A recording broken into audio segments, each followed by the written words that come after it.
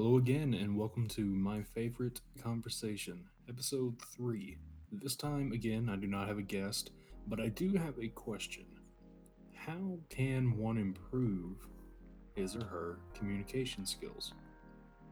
In my mind, I believe there are two different routes that you could go.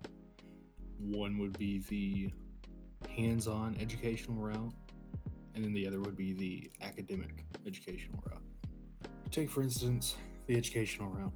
You would go learn through seminars, through a controlled environment, different tactics, different ideas, different methods to try and, one, communicate your own ideas better, but also be able to listen and interpret another person's message better.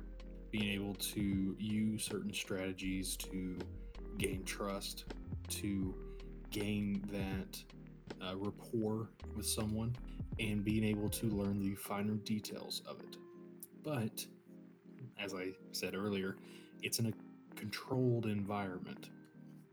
In a controlled environment, there are so many things that can happen in the real life that are simply not going to happen there. In the controlled environment, you have time to really think about what you're going to say, what you're going to do, really try to work on those different methods that they present to you.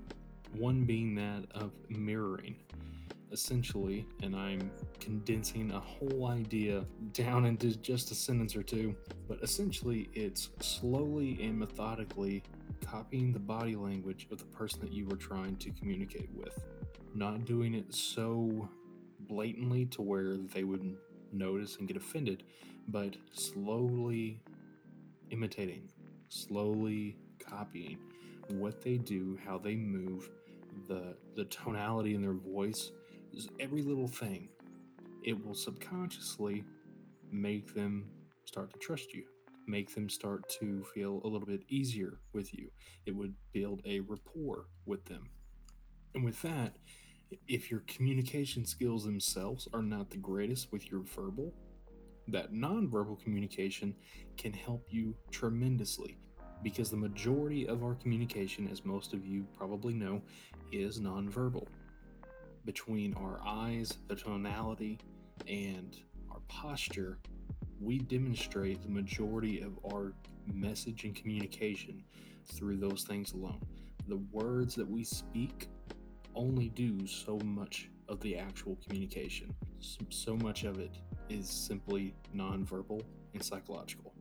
So, knowing those tactics, those ideas, those methods, those theories, they're all good and well, but if you don't have the, in my opinion, hands on experience in difficult, high stress situations, you aren't going to be able to use those tactics, those methods, those theories.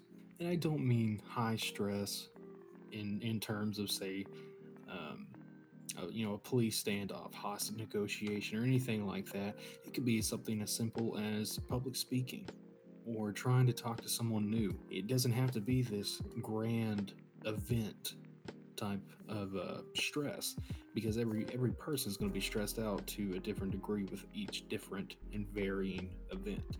Having that hands-on experience with the stress in that non-controlled chaotic environment and being able to grow that ability to think on your feet, to be quick, to really learn how to get your point across quickly, effectively, and efficiently, and still be able to interpret, deconstruct, and then reword and then reprovide the subject or subject matter and their message. Being able to do that in a hands on, uncontrolled environment is essential in my mind. Being able to get a grasp on that will lead to better communication all around in all fields to improve. Because in my mind, what's the point in having all the best tactical gear, ideas, and theories and methods if you can't execute any of them because you're frozen? Because we've all heard of the fight or flight, but there's actually three. There's fight, flight, or freeze. And too many people freeze when it comes to communication, especially under stress. What is your opinion on the matter? What do you think? How do you improve your own communication skills? And how do you recommend others improve theirs? Thank you for listening. Have a good day. Have a good night.